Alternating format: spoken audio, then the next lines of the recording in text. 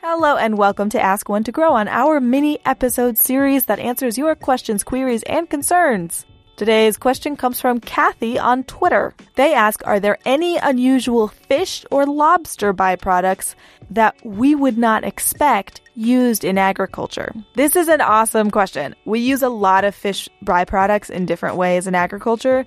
The main way is something like fish emulsion, which is basically the remnants. It is like a fluid that is left behind when you are farming fish. It includes fish oils and fish scraps generally. It can be used as an organic plant nutrition amendment. I have used fish emulsion for my houseplants before. My dad, actually, I was chatting with my dad before recording this little Ask One to Grow On. He mentioned the planting of the fish, which is kind of something that people sometimes hear about when they hear about the history of Thanksgiving in America. Planting a fish under a corn plant was a practice of some native peoples here in the Americas. Basically, sometimes soils can have micronutrient deficiencies, and if you plant a fish have a lot of micronutrients in them, and so it's going to counterbalance any micronutrient issues that you might have in a specific area. So you're just adding a little bit more of those more unusual nutrients that if you're low on them in a certain area,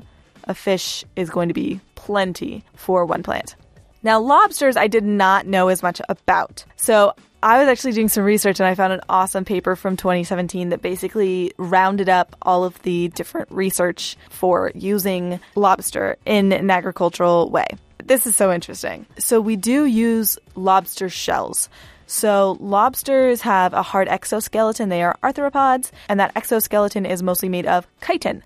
Chitin is the same thing that all bugs are made of. All arthropods are made of this chitinous material. Chitin, apparently, and I did not know this until researching this, has fungicidal attributes. So there is currently research being done to use chitin and chitosan, which is something that you can make with chitin by adding an alkaloid, as a fungicide in different ways. So either treating fungal plant diseases or inhibiting pathogens on food. Super interesting stuff. There is also research being done to use chitosan, which is again made from chitin, to produce things like edible films.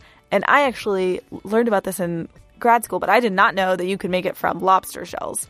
So basically what I learned about when I was in grad school was actually in my post-harvest class. So thinking about how we keep food fresh after it leaves the farm. And there's currently some research being done.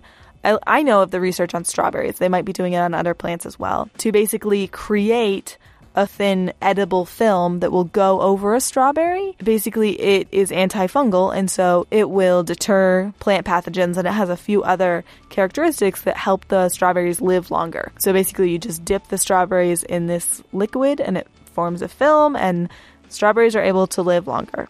This is still up-and-coming research. It's not being practiced, as far as I can tell, in the industry anywhere, but very, very interesting research stuff. Thanks for listening to this mini episode of Ask One to Grow On. If you have your own questions that you would like answered, you can email us at askonetogrowonpod@gmail.com, or you can post with the hashtag AskOneToGrowOn.